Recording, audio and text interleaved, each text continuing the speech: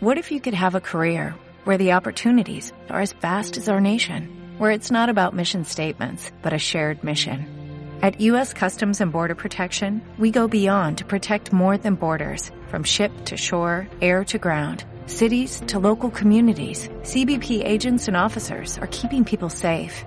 Join U.S. Customs and Border Protection and go beyond for something far greater than yourself.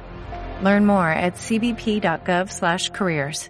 Hello and welcome to Tailored to Perfection, a podcast for people who have intermediate or advanced level English who want to practice their listening. Today, John presents a program about science, and he'll be talking to me about that. And then at the end of the program, we have a quiz. Well, John has a quiz for Beth and I all about science, and we show just how ignorant we are on the subject of basic science questions. So that's something for you to look forward to. So I've made a list of all the difficult words that John and I use during the podcast, and at the end of the podcast I'll explain the meaning of those words to you. Okay, so you can listen to the podcast now, and then at the end of the podcast I'll go through a list of the difficult words and give you an explanation of the meaning. And then you can listen to the podcast again now that you know the meaning of those words. Also, you can find the list of words at our website, taylorschool.es/podcasts. If you just type in science there, you can find this audio, and you can find the list of words that we use, the list of the difficult words that we use, just to help you to follow. And the list is in chronological order, so if you're listening, you can follow that list as you're listening to the podcast if you choose. Okay, so here we go.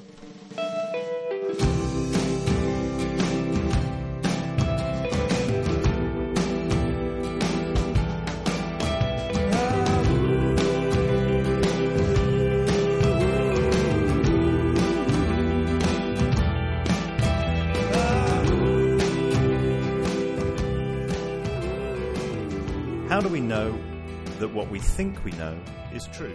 The word science comes from the Latin word scientia, meaning knowledge or knowing. But what about the people who do science? Isaac Newton would not have called himself a scientist because that word didn't exist when he was alive. He would have called himself a natural philosopher. And in addition to science, he also did alchemy and numerology.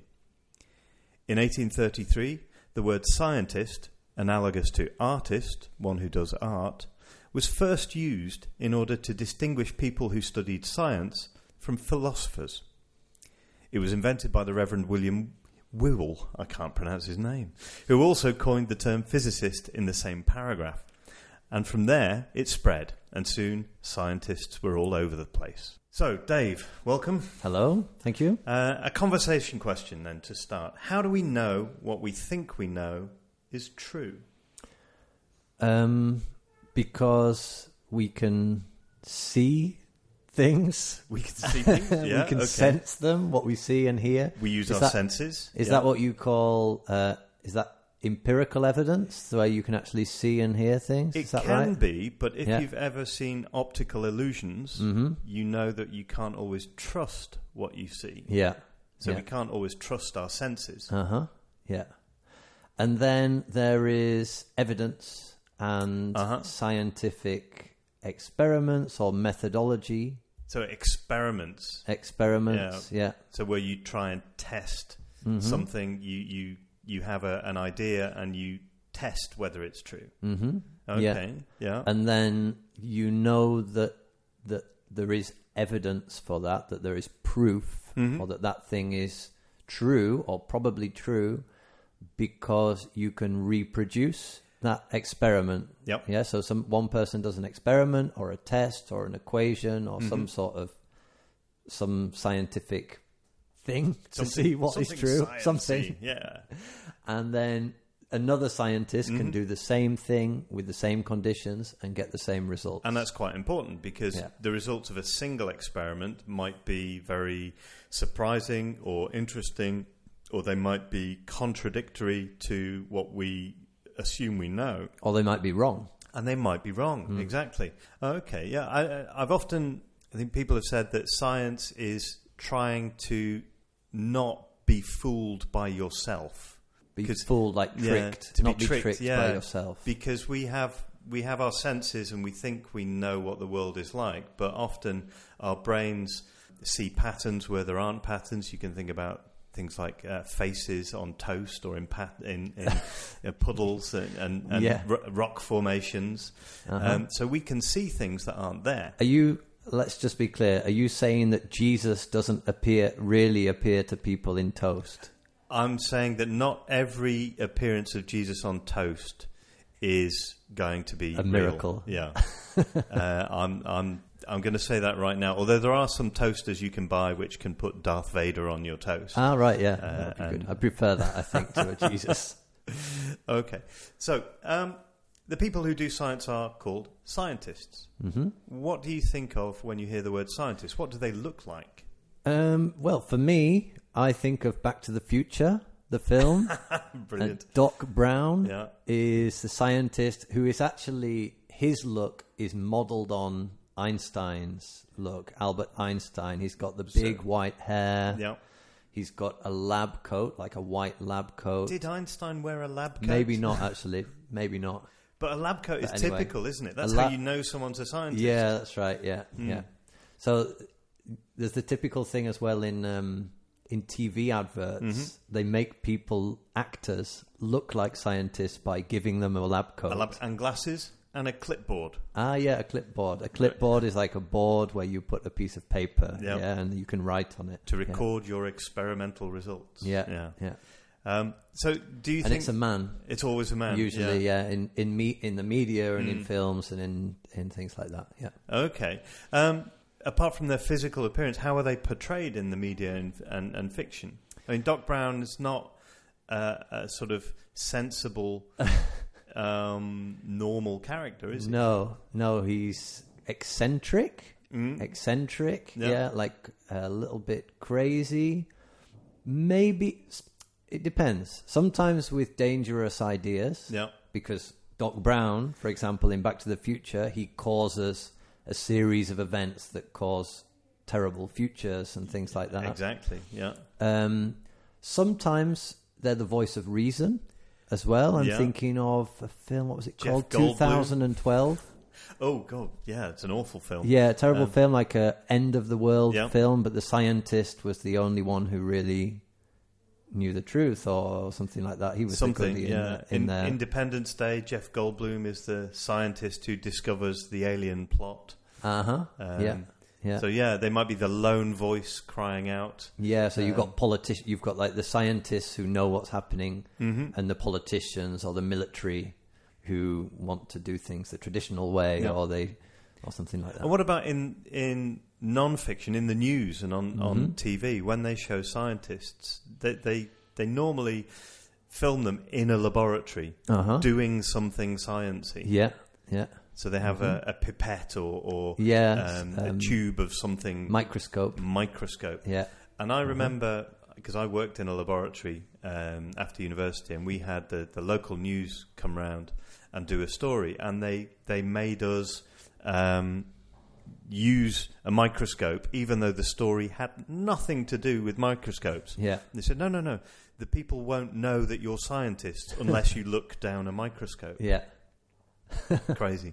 So the media sort of forces those stereotypes, like it makes scientists live those stereotypes in the media, sort of thing. I think so. I think so. I mean, people don't realise that scientists just look like them and normal people. Yeah, we should say that John is a scientist, that you are a scientist. Well, a long time ago. Well, microbiologist. And you worked in science in labs and laboratories, and things like that for a long time. I worked in laboratories. I looked down a microscope for a living. Oh, you did do it? Oh, well. But in that story, it wasn't wasn't part of it. Yeah. So we think of scientists, Doc Brown. We've got Frankenstein. We've got Jekyll and Hyde. Or Yeah, Dr. Frankenstein is a great story of the mad scientist who takes science too far and becomes God and creates a monster.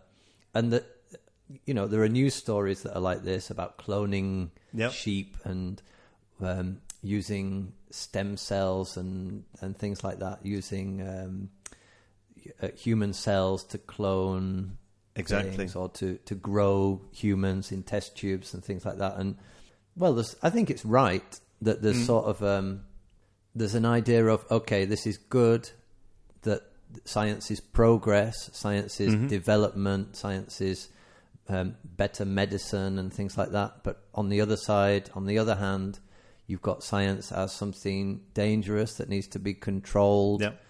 You've got things like nuclear bombs, but you've also got things like genetic modification of humans to make a super race of humans. Yeah, so often people think it's not can we do something, but often it's should we do something.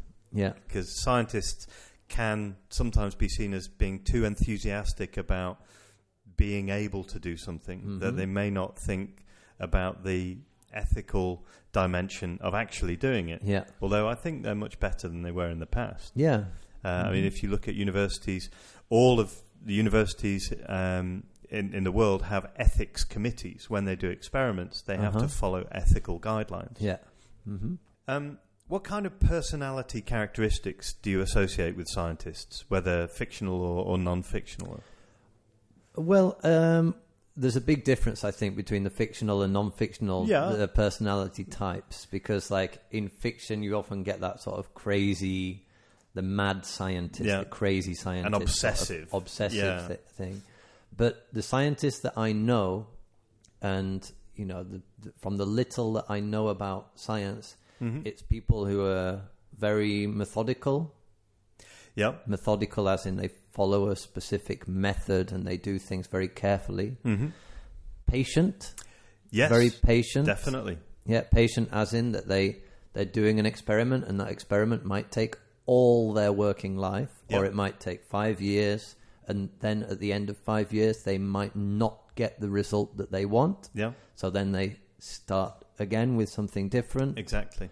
Open-minded.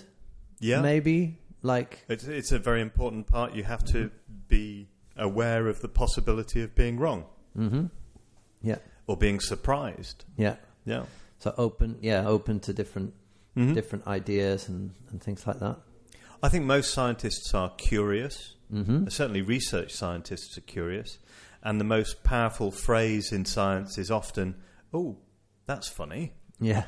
The most powerful phrase. Yeah. Yeah, so where you go, oh, that's a strange result. Exactly. I wasn't expecting that. Because that's a good use of funny. Funny strange, not funny ha-ha. Yeah. So, there are two meanings of funny, yeah. Funny is something that makes you laugh. Or something that's unusual. Strange, unusual. So, for example, penicillin was discovered because Alexander Fleming looked at a Petri dish and saw that some mold, like fungus, had grown, and there was a zone where the bacteria on the dish had died. And he said, that's funny. Yeah. I wonder why that happens. Yeah. And that's where science is at its best. So I think curious, patient, methodical.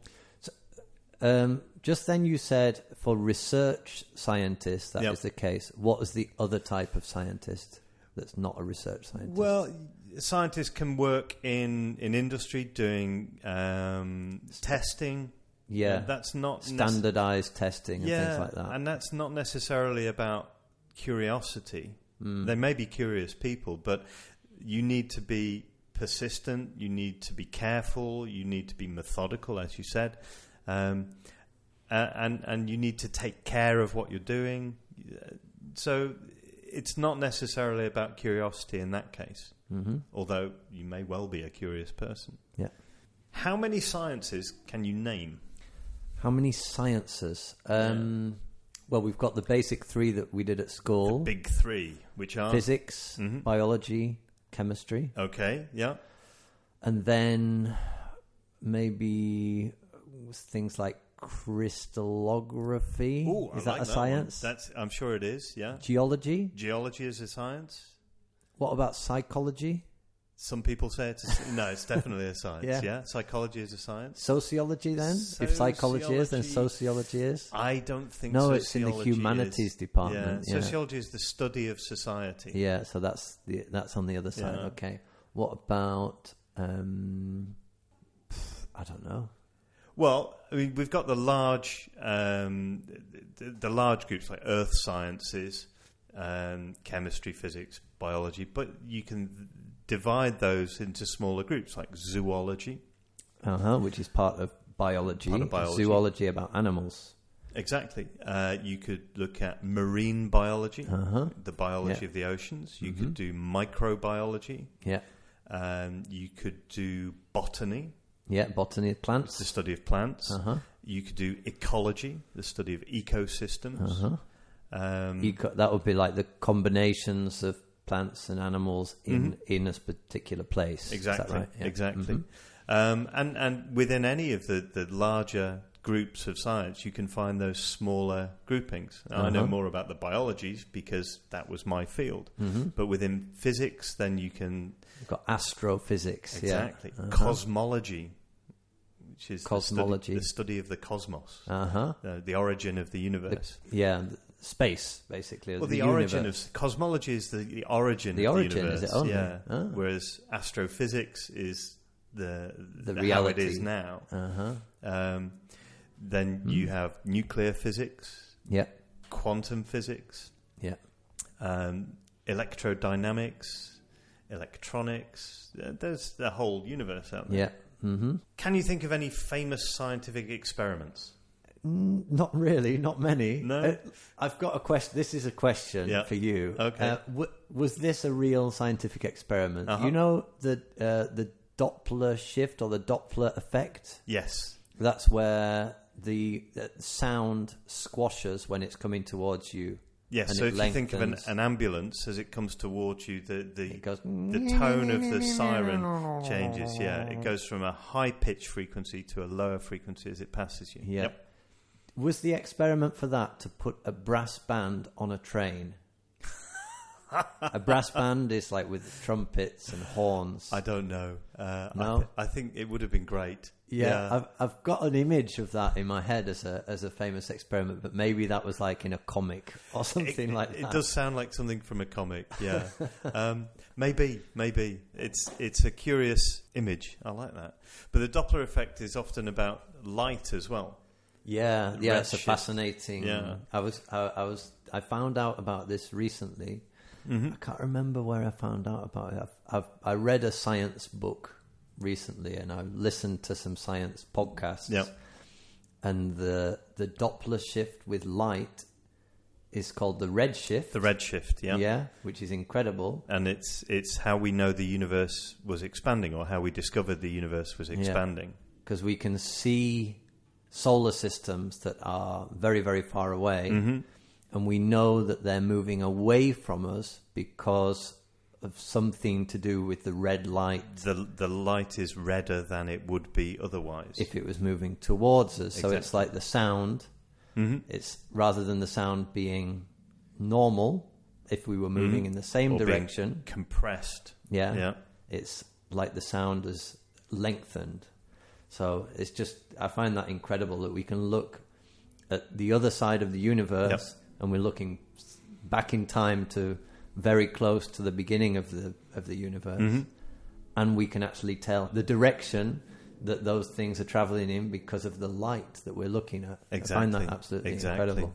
And it builds on so many pieces of science before that. The thing which astonishes me about those kinds of ideas are fundamentally, how can you measure distance with stars? Because they all look like points of light. Yeah. And so the size of the universe has grown as we have discovered more and more ways of determining distance. Okay.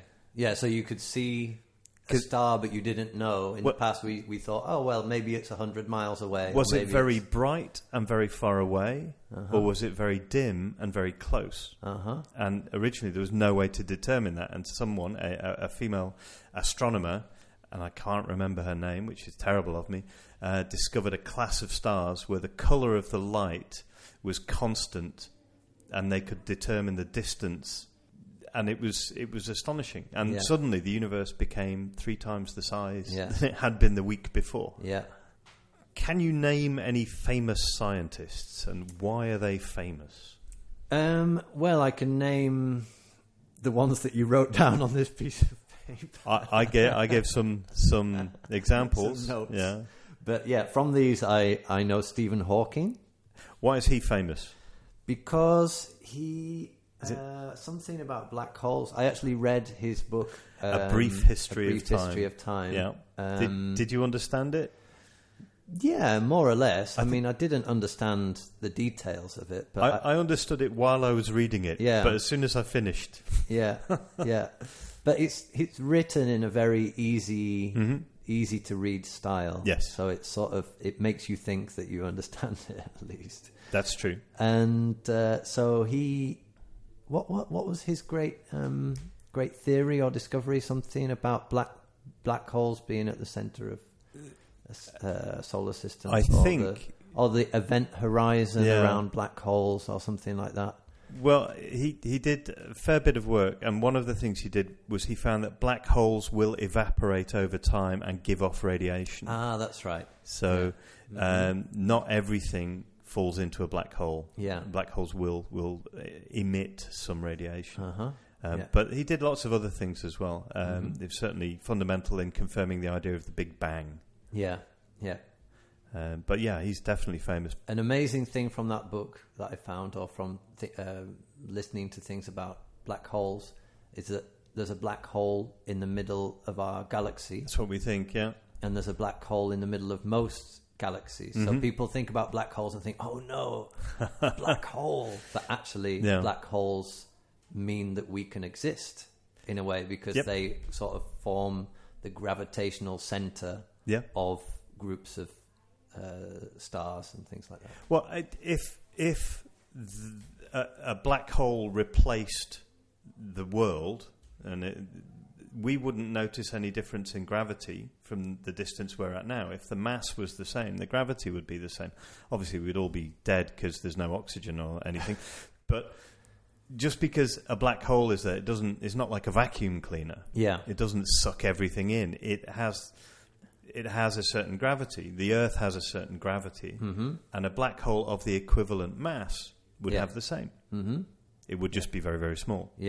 Yeah, so for a small space, it has a lot of mass. Yes, exactly. Any other famous scientists? Einstein. Yeah, I didn't put him on my list. Yeah, well, there he is. There we go. Yeah, there you go. The most famous scientist ever. Yeah, and that was because of the theory of relativity. Yes. About the speed of light. He was the one who said that the speed of light is constant no matter what speed you're travelling at. Yep, no matter what frame of reference you use. Yeah. And that gravity... He sort of... previous to him, the Newtonian physics, or Isaac Newton, came up with a fantastic theory of physics about the movement of objects and things like that. Yeah. And gravity and those things. And then Einstein said, okay, no, gravity doesn't work like that.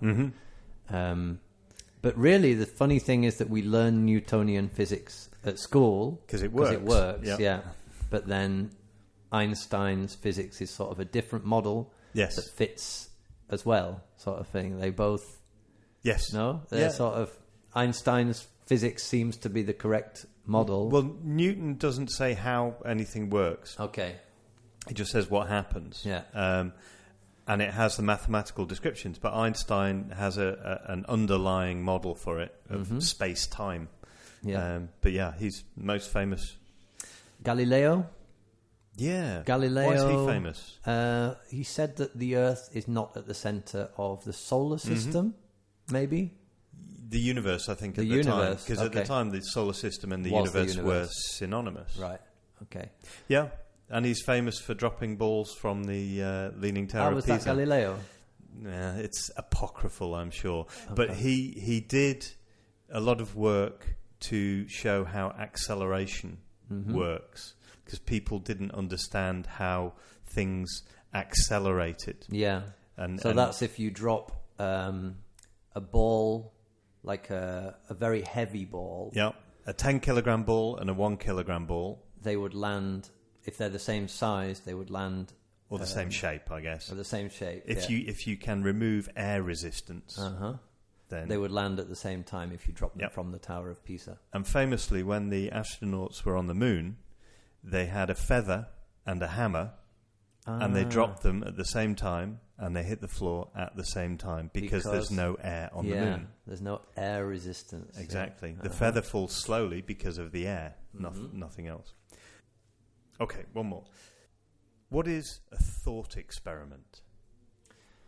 Well, here we've got Einstein. Yeah. He was the famous person who did thought experiments. He certainly needed to do them. Yeah. So he sort of took he took experimental results, or he took sort of things that people had discovered about nature, and took the conclusions that they made into a world of thought, and he thought about riding on a light beam or something like that. Yeah. He thought, what would happen if I went at the speed of light? What would the results of that be? Exactly. So it's basically saying, what if?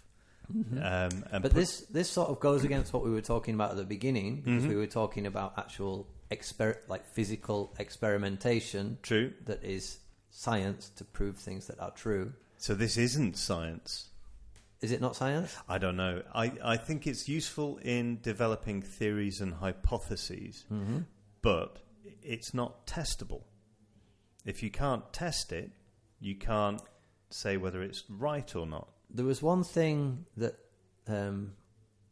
Einstein predicted gravitational waves. Yes. And he said that, but there's no way to test this.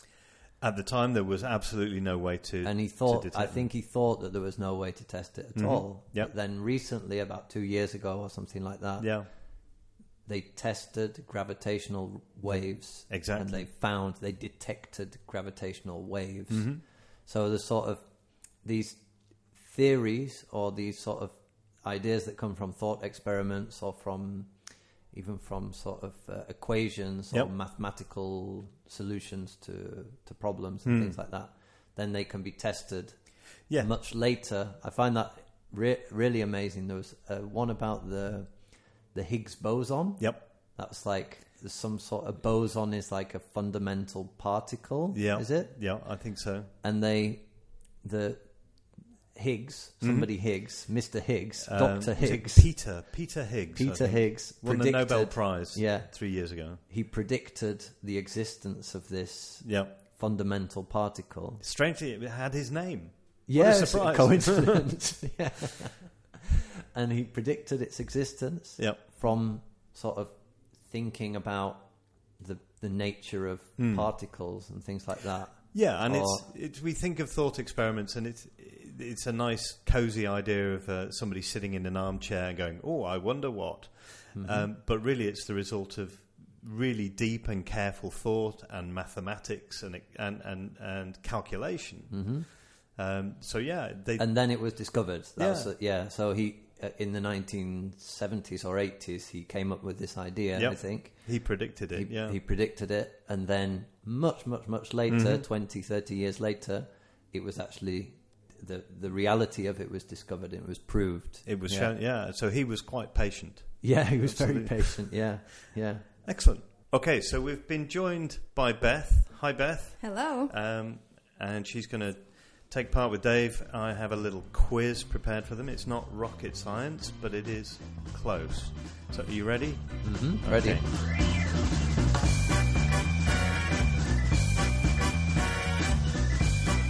Question 1. What colour is your blood when it's in your veins? Is it red or is it blue?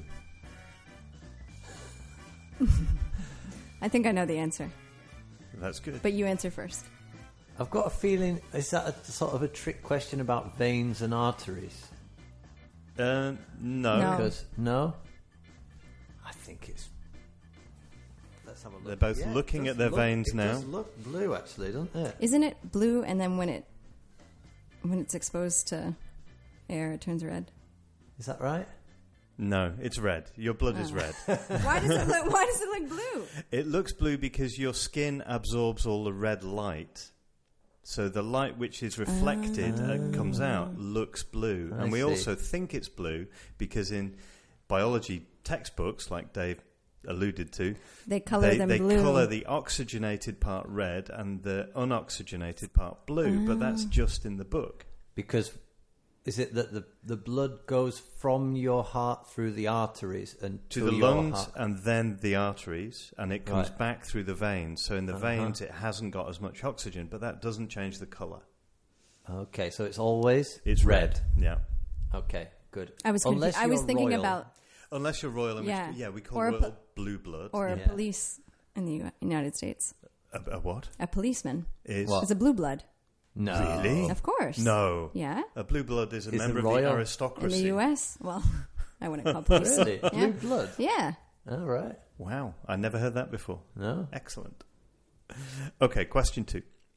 If a penny dropped from the top of the Empire State Building hit a person on the ground, what would happen?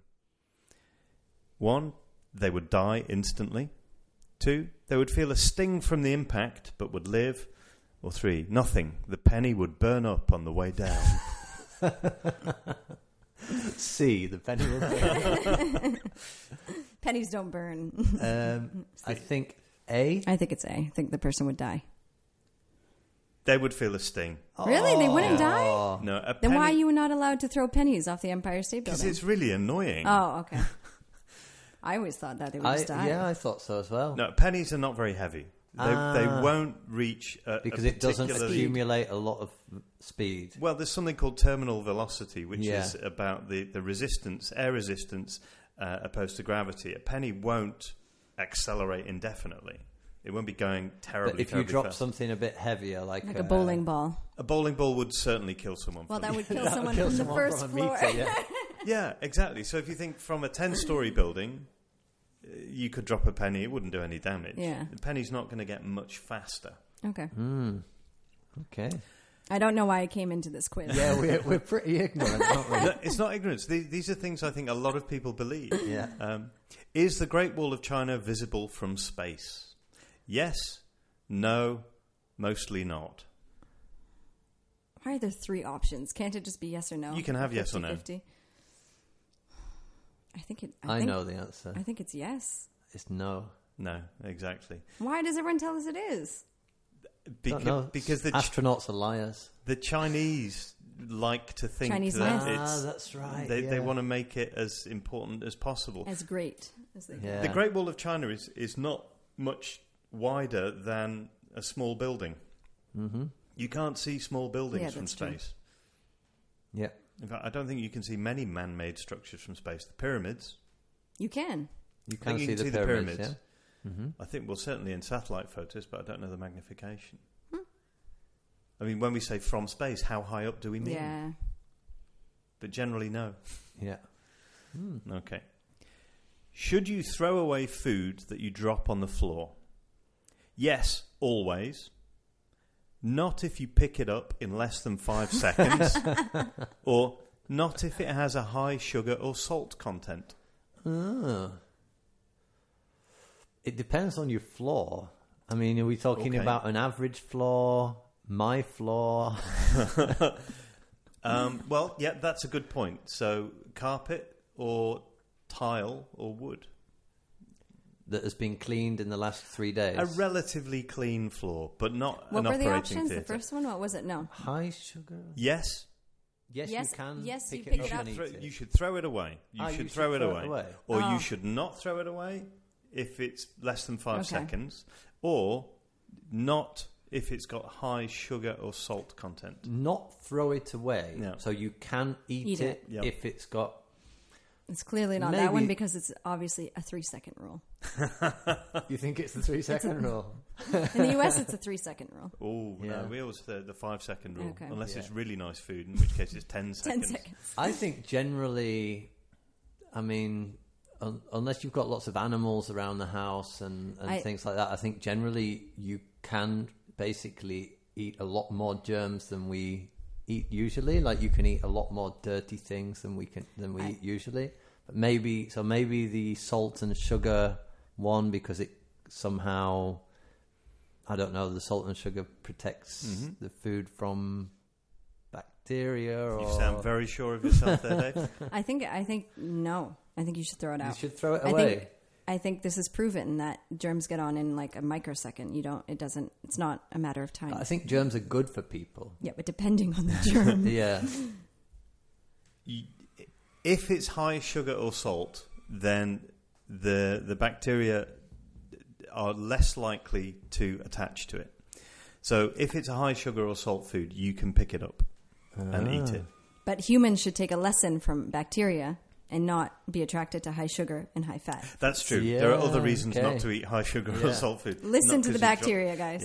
Yeah. We often talk about the 5-second rule, but you're right. Bacteria stick to food almost immediately. Mm-hmm. It doesn't stop me. No.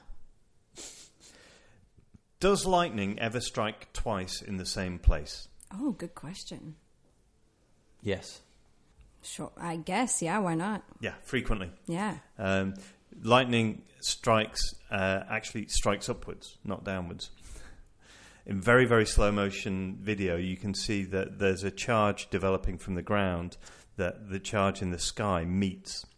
And so pointed buildings, trees... lightning rods. Lightning rods, designed lightning conductors. for that, to take the... They are very good at developing that charge. So lightning will strike there more often than it will strike the surrounding area. Very tall people. Very tall people, yes. Yeah. Sorry, Dave. Very tall people playing golf while they're holding a golf club. Yeah. That's very dangerous. True or false? You lose most of your body heat through your head. Oh. Most, as in more than 50% of your body heat through your head? Or most, as in more than the rest of your body? I don't know. I would think that it's saying that your head loses a larger proportion of your body heat related to its size. I was always told, I spent a lot of time when I was young swimming in rivers, and my mum always used to dry my hair obsessively and say that you needed to have your head dry. Did she say you will catch your death of cold? Yeah, yeah, pretty much. So you're saying yeah? I'm saying I don't know. I'm saying that's what my mum said, but I don't know how scientifically accurate that was. Maybe it comes out of the body because that's where most of the heat is. So, like the middle bit of your body. I don't know. But isn't the warmest part of your body your armpits? That's in your body. They're quite warm. But if you lose heat. I say yes. No. No. I say no. You lose heat from your head at the same rate and the same amount as you lose heat from everywhere else. It's just that normally we wear clothes. Oh, right. So 'cause proportionally, your head is naked. Yeah, proportionally, Too many naked heads. it feels like you lose a lot of heat, but no, you don't. Okay, last question: if you're standing on the equator, do you move faster or slower than someone to the north or south? Faster and like what do you mean? With the rotation of the world Earth. is spinning. Oh, is the world moving? Oh. Yeah. Faster. Wait. No, you move at the same speed. Why would you move faster? I don't know. The same speed? Maybe it's the same. If you're standing on the equator, you move faster than anywhere else on the planet. Because the equator is the longest circumference. Yeah. So it's in moving faster than 24 hours, you have to travel 23,500 miles or whatever it is. Whereas at the North Pole, you travel... In 24 hours, you travel 1 meter. a meter, if you're at the top. Well, So I'm going to that's the go end of the back quiz. to high school. So who and won? Yeah, I think we need... Do 4 more years of science. I think we all won actually. because we learned some new things. Oh. Everyone's a winner. Yeah. Excellent. So that's the end of what I have. So thank you very much to Beth for coming in and taking part in the quiz. Thanks. And thanks to Dave. Thank you very much. And goodbye. Goodbye. Bye.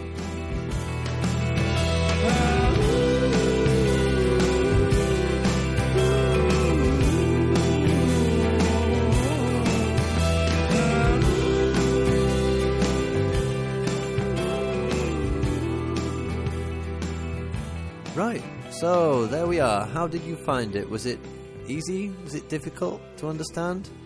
I've got my list of words here to go through. So let's get started on the list. Remember, you can find this list of words written down at taylorschool.es/podcasts. And that scratching that you can hear is my cat trying to get out of the living room where I'm recording. So just a minute. Okay, so let's go for the first word, which is the first expression. It's 2 words. It's myth-busting. Myth-busting. So a myth is a story or like a legend. A myth is something that the idea is that it's not true. A myth is something that's a story that's not true. You might have mythology, like Greek mythology or Norse mythology, the stories about heroes and gods and demigods, semi-god people and things like that. Those are myths. And myth-busting, you know the Ghostbusters? Who are you going to call? Ghostbusters. So the idea is that they busted ghosts. They stopped them. So myth busting is the idea that you're sort of stopping myths. So I think in this context, it's sort of thinking about common beliefs that people have about the world or about science or about things that are not true, and trying to stop those things, trying to stop people believing things that are not true. So myth-busting might be related to, I don't know, for example, to maybe people think that vaccinating children, like giving children injections to prevent them from getting diseases, is somehow problematic for different reasons. And that is a myth. It's not true. And so scientists and people who communicate about science want to try and bust that myth. So that's myth-busting. Okay.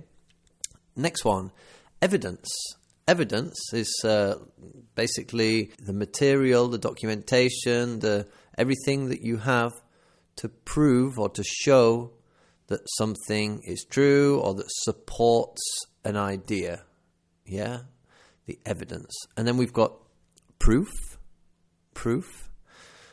Proof is, when you have lots and lots of evidence, that evidence is proof of something. It shows that something is true. The proof is the noun, and prove with a V is the verb. Yeah, you can prove something to be true. So if your friend says to you, I can jump 2 meters in the air. You say, okay, prove it. Prove it. It means show me that you can do that by jumping 2 meters in the air. Okay, next one. Lab coat. A lab coat is a coat that you use in a laboratory. So it's a lab coat. It's that the long white jacket that people use in a laboratory to prevent the dirt or the chemicals and things getting onto their clothes. Yeah. Clipboard. Clipboard. So a clipboard is you have a board which might be a little bit bigger than a piece of A4 paper. The board might be made of plastic or of cardboard or wood maybe, and it has a clip at the top, a big clip at the top, and you put the paper in the clip holds the paper onto the board, and then you can walk around talking to people and writing down the results, or writing down the results of your experiments. And it's like a notebook, but it's sort of a typical thing that scientists carry around, or it's the stereotype of the thing that scientists carry with them. Okay, next one, sensible. Sensible. Sensible is something that is the right thing to do. If you do something sensible, it means that you do something that is appropriate. It's not a crazy thing to do. It's like the opposite of a silly thing to do, a stupid thing to do. The sensible thing, the sensible thing on a Wednesday night is to go to bed quite early so that you're ready for work the next morning. If you're not sensible, then you might go to bed at 3 o'clock in the morning and then you don't sleep properly. You wake up very tired. Okay, the next one, pipette. A pipette. When you want to transfer a little bit of liquid from one thing to another, you might use a pipette. So it's like a little tube with... It's a little tube with sort of a squeezy rubber top on it. So you might put the pipette into a little jar with some liquid, with some sort of chemical or something in it, and you squeeze the rubber top. A little bit of the liquid goes into the tube, into the pipette, and then you take it out and you put a few drops with the pipette onto the place where you want to put that liquid. Yeah, that's a pipette. A test tube. Test tube is something else that you use in a laboratory, where it's a tube. It might be something like 10 centimeters long. It might be much longer, like 30 centimeters long, and it's a long cylindrical tube with a hole at the top to put the liquid inside, and a rounded bottom, so it hasn't got corners at the bottom. Yeah, a test tube. Then we've got ethical guidelines. Ethical guidelines. These are quite interesting words. Ethical is about ethics, about the idea of doing the right thing or doing the wrong thing. Ethics.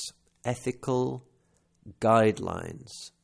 Guidelines, it's really two words, guide, lines, but they're together.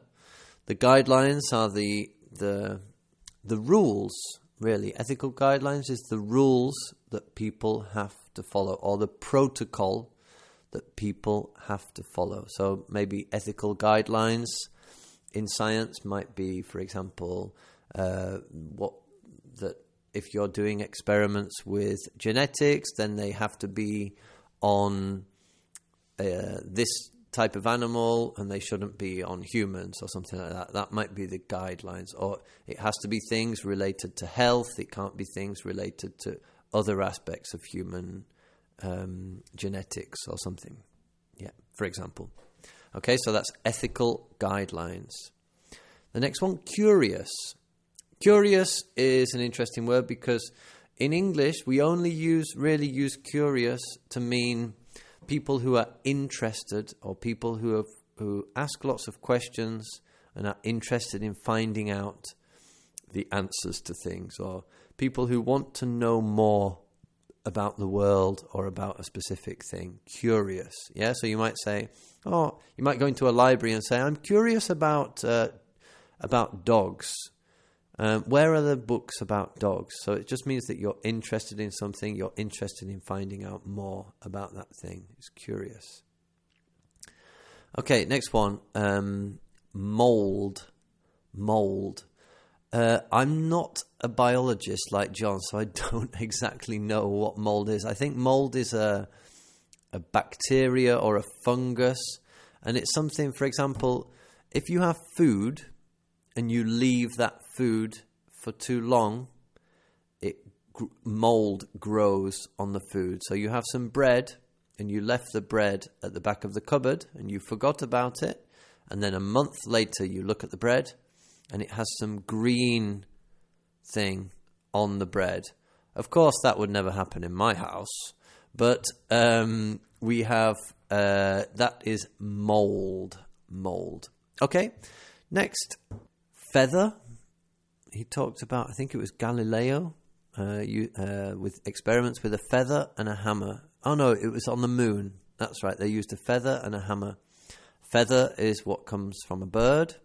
A hammer, a feather is like the hairs on a bird, you might say.